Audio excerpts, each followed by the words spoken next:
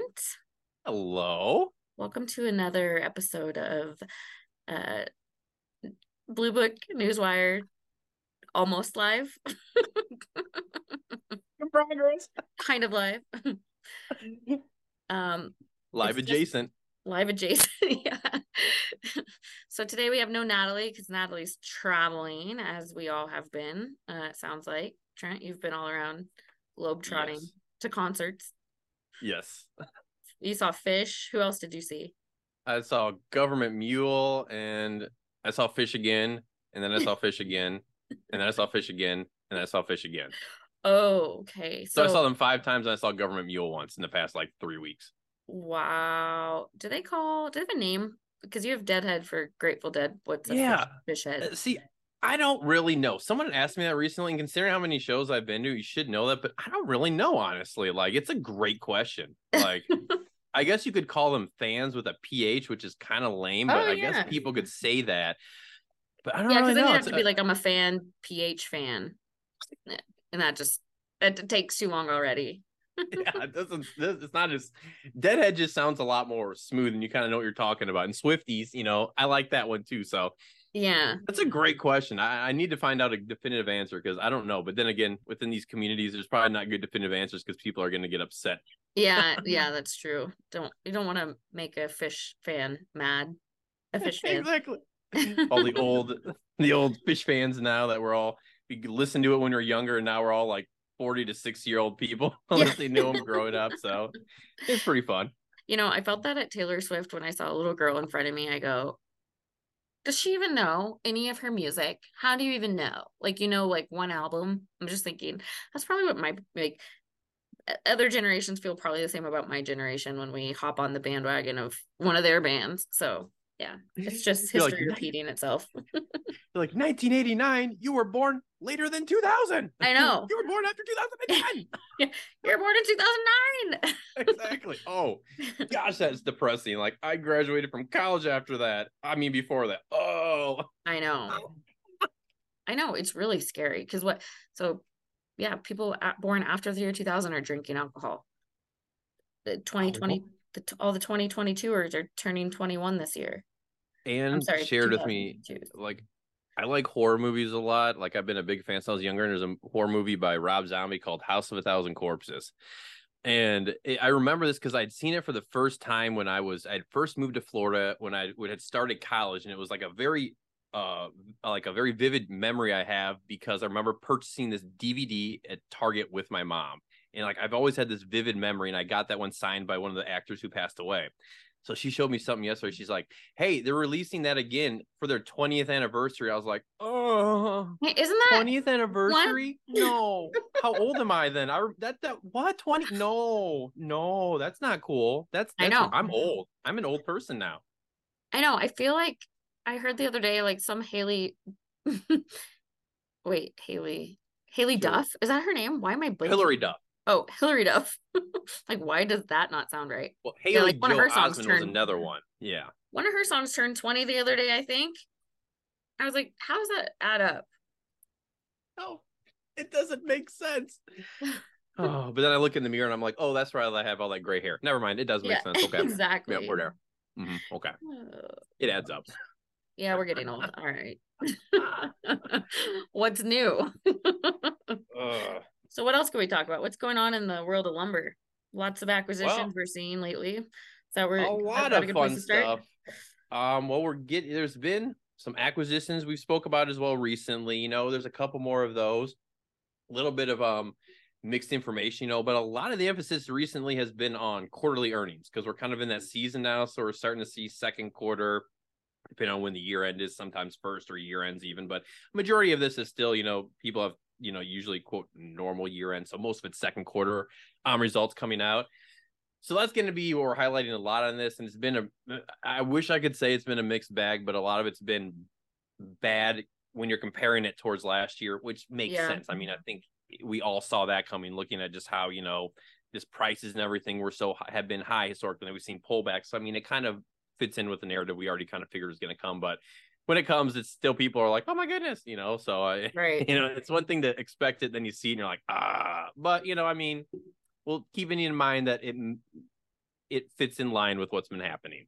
Right. But the first item of news we have that has been at the top of everyone's mind over the past couple of days, I should say, is Nation's Best acquired another company. They've been kind of on a little spree recently down in predominantly the southern area. This is another one in Texas. So they actually, after this acquisition of Kane Hardware and Lumber, they have 19 locations just in Texas. Okay. So they have, like I said, some other in the southern region. I think mostly just, if I remember correctly, almost exclusively in the southeast. I might be wrong on that. Now I'm thinking about it, but mostly down in that area. So Nation's Best. So they that's a lumber company, or is that a they're kind of like a US LBM type of a thing, where they are a parent company and they operate a lot of subsidiaries under there, and they're kind of combining, operations down there into state by state operations type things, but just kind of one of those ones kind of gobbling up little ones, like another a version of them, like Kodiak Building Partners, like that kind of a logic might be closer because they're kind of similar, like a smaller version of that making their way up. Because you look at US LBM and they have like what 50, 60 companies under them. Then you have Kodiak, and you have a company like this, which is newer.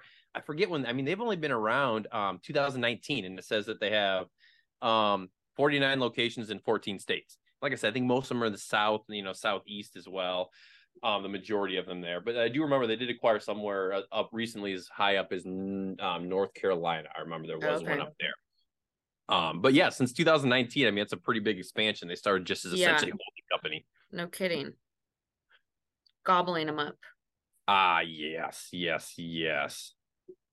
So, up from that, then we had the U.S. Census Bureau release their monthly new residential sales for the month of June of this year. So basically, this is kind of a pretty quick fact type thing. So not a lot to expand upon this one. It says sales of the new single family houses in June of this year were at 697,000, which is 2.5% below the May rate of 715,000. But it says this is almost 24% above the June 2022 rate, which was an estimate of 563. So you're seeing some pretty big gains over there. Yeah. And at the same time, it also said that the median sales price of new houses sold in June was $415,400. Wow. So, I mean, this anecdotally, I mean, I can tell you just looking at our neighborhood now, home prices are so much higher than we bought ours. Now, I mean, we bought ours in 2015, but I mean, you're looking at home prices now that, I mean, I don't even know the percentage, but I mean, say you had a house roughly that I was looking at that sold on our street. I think that it sold for right around like 375. That house when we bought ours probably would have sold for 240, 250, maybe something like that. Wow. So I mean, that's a pretty substantial increase, and all of that increase came within the past 3 years. Like before that, you could buy them pretty much almost exact same. So yeah, it's just been. I mean, it's been. I've been. One thing I just saw that someone had posted online is a handle that I follow on Twitter. It's called Unusual Whales. It's kind of an interesting one. I don't know if you've ever heard of them before. Or I guess it's not Twitter, it's X, whatever you want to call it now. Oh yeah, cool I forgot we have to call it X now. Yeah. X. I think maybe I've heard you talk about it before, but they're really cool and they follow kind of trends. They also like to publish stuff on, like people that are in office, across the board, no political affiliation, just, insider transactions they made. So it's kind of opening up transparency. But they had an interesting thing they came out with, which it says, if home prices decrease by 5%, more than 200,000 households could be at risk of falling into negative equity, essentially going underwater on their home loans per CoreLogic. Now, for me personally, when I read that, I'm like, that's obviously not surprising at all. But with that being said, it's super scary when you think about that because you're looking at how high these home prices are now and just knowing how they were valued before and the interest rates they're at. And it's like, if stuff hits the fan, like we've talked about, like last time with Natalie, how, economists are still looking at pullback. I mean, that's really scary for these people that have been buying houses, in the past, predominantly, let's say like a year and a half to 2 years when the rates went up and prices went up. I mean,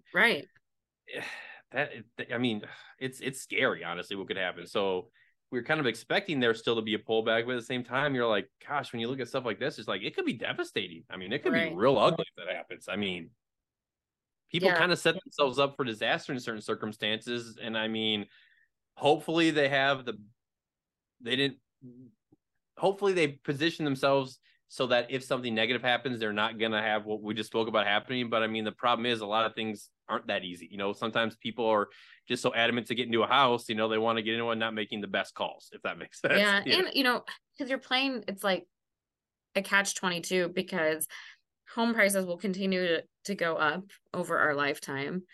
Interest Absolutely. rates are always going to change. So it's Yep. like, is it the best time to get in now before they go up 3 more points? Is it best to wait and to see if they go down? And if houses are just overinflated with pricing, but I think you just have to kind of look at your situation, and nobody wants Oh to yeah. be house poor, right? So if it pencils out better to rent, I know we talk about that all the time, then Yep. maybe that's the right time to do that. But It's yeah, just I would be there's so so many scared right variables. now. Like Yeah. I'd be so scared right now because of it, like we said, like the shoe just hasn't ever seemed to drop, the second one. So it's just I don't know. I mean, I don't know. But with that being said, like you said, I mean, you could all of a sudden sit here in another year and a half and be like, oh, houses prices went up, by on average, say another $50,000. Interest rates are the same. There was no pullback, and they were like, oh, huh. I guess Right. that's all we got going on. So, what are you Right. gonna do? What are you gonna do? Snakes on a So, plane. yep. So we got some other fun stuff, like I mentioned, some second quarter highlights here. Blue Links came out and released their highlights. Said the second quarter net sales were 816 million, a decrease of 423 million or 34% when compared to the second quarter of 2022. Like I Okay. said, I mean, you're seeing some big drops here overall. Gross profit 136 million, I should say, a decrease of 66 million or 33% year over year as well. Mm. So once again, that it kind of falls in line with what we spoke about, in regards to that. I got a couple other quarterlies, so I'll just go with those, even though it might not be sequentially nor the most read, but just so we stay in the same vein. West Fraser, similar kind of thing overall. I mean, they were talking about how, early in the second quarter, they had really experienced challenging market demand, Yeah. especially with their pulp and paper. They did downtimes, they did maintenance shutdowns to kind of try to help with it, but still, I mean, they still had, their sales and everything, and, EBITDA and everything was still down for them as well. I mean, you're going to Weyerhaeuser, same thing here as well. You're looking at second quarter earnings of 230 million, compared to 788 million the year before. So I mean, Wow. you're looking at, and you're looking at relativity. It's similar to what Blue Links was saying, though. I mean, kind of, in that same vein. So your Builders First Source net sales decrease of 34.6% that quarter. Core organic sales 22% down as well. Beacon, same thing. Mm. Well, actually, I mean, just say that Beacon, I should say, isn't the same thing. Rather, Beacon actually, they had their net sales increased by 6% compared to the prior year. They're also in a slightly different area than the rest of these companies we're talking Right. about. So once again, seeing a lot of negativity in that regard, but negative relative to what we're seeing, so it's not overtly surprising in my opinion. One cool thing I'd like to point out is that this was the third most article I believe we had over the past week. It's a new thing we were just putting out there. It's this new thing we're going to be putting out every Friday called the truck availability report. I saw that. So basically, I clicked. It's going to kind of show some. We've been just working with this company called CuriSource, and it's just telling some companies their name, where their pickup areas are, where their drop-off area, and the type of equipment they have, and it gives link for contacts so you can get their contact information. And this will be something that will change as time goes on. So we're going to see. Hopefully, when you look at this Friday, it's going to be different companies and or different pickup areas and drop-off areas. So it's going to be a nice little thing, and we're looking to see ways we can expand other transportation partnerships to kind of give people more information, like we have in newsletters to kind of, show them the whole supply chain and how we can just, hopefully have like a one newsletter that can kind of help everyone in different areas like that throughout the, I don't know about, well, probably not you guys, but other lumber companies that could probably relate is we get probably 10 calls a day of carriers that are wanting business, or they want to get, I'm looking for your freight department so we can be one of your carriers. And so we are at the point, we've compiled a list internally, and we're at the point where we're telling brokers that we're just not accepting anybody new at this time because it's Yeah. like, my gosh, there's so many of them. But it's really the way that you guys put it in this email from the one that I saw last Friday. I really like how it's organized and how people can Yep. just see where the obviously where the loads go and what's in demand. It'd also be interesting. I don't know if Blue Book would eventually do this, but it'd be kind of cool to see like what rates are depending on the regions, like price per mile type of thing on a Interesting. weekly Yeah. basis. Not that you guys are a price reporting Well, no, but publication, but that could work. I mean, one thing we've looked at is, having other things. They have other mappings that can show like hot spots for pickups as they like ebb and flow. Like there's right. certain areas that are, hot now that will be cool in the future. So that's something that we've looked at potentially. It's, kind of incorporating in a newsletter, in the going forward as well, whether it be in ours or maybe if we end up having a special, weekly, once a week, transportation thing, depending Right. on the demand and, the information that we have available as well. Yeah. Oh, I think that's a great idea because that's something that we could all learn from throughout our careers. Like, oh, I know that because it's Apple season, like freight rates are going to go up this amount, and I need Exactly. to be incorporating that into my pricing. So there's always all these little variables you have to pay attention to, and that one would be pretty interesting to say. Oh, well, like Christmas trees are shipping, so like Yep. there's going to be Then like boom, lower boom, boom. availability flatbeds Exactly. and whatnot. So Yep. So I'll interesting. keep posted on that as the next one to see how Yeah, we have changes and whatnot. I'll So keep following that. That's awesome. a couple of the last few things are some pretty quick ones. I'd mentioned a curtailment. Sinclair announced that they're going to be curtailing one shift at their operations that they have in Vanderhoof, BC. So it's just a line curtailment, or shift curtailment rather, not the whole mill as a whole. So they're still going to be operating as normal through the end of October, then taking it from reducing it from 2 shifts down to 1 shift. Mm, And that's a permanent thing. Although obviously, who knows if things change in the future, that can happen. But it's not a temporary one for now. It's ongoing until things would ever change. okay. Lumber price index for the end of last week, it was down to 469 from the previous week when it was up at 496, so a decrease of about 5.5%, almost 5.4%. So, ebbing and flowing again. So we'll see how that ends up ending at the end of this week as well. Yeah. Now that And the then, seasons are changing, gotta think that demand is going to change. I was wondering when we were talking about quarterly earnings as well as if Mhm. that probably impacts lumber pricing as well, right? Absolutely, So, absolutely. because if I read something like, oh, um, this company A is reporting a net loss because, due to lumber prices and Mhm. demand, I have a feeling that that would affect pricing Mhm. shortly after that, right? Absolutely, absolutely. So then the last one we have, we can end on a happy note, is that Tampa International Forest Products announced that they're having a leadership transition, which is pretty cool. So Yeah. Joe's going to be retiring February 1st of next year, and Sam's taking over as president going forward. So that's pretty Sam, cool news. I mean, Sam's very well deserved, been there a long time, been 100%. in the industry. So I was very happy to read that, and it's a great move in my opinion. So, congratulations to Sam and Yeah. Joe on his retirement as well. Congrats to Joe and Sam. Yeah, Sam Barricano is that how you say his last name? I don't ever know if I'm saying it right. Yes, I believe so. Okay. That's how I always. So I was trying to avoid saying it, so I didn't butcher it last in case I was incorrect. So I'm glad you did instead of me. Thank you. He showed up as a mentor at one of my NALA events that I participated in. He's a really awesome guy. Awesome that he, like you said, well deserving. So we're excited for him. Absolutely. That's pretty Well, that's cool. all I got for today. So Okay.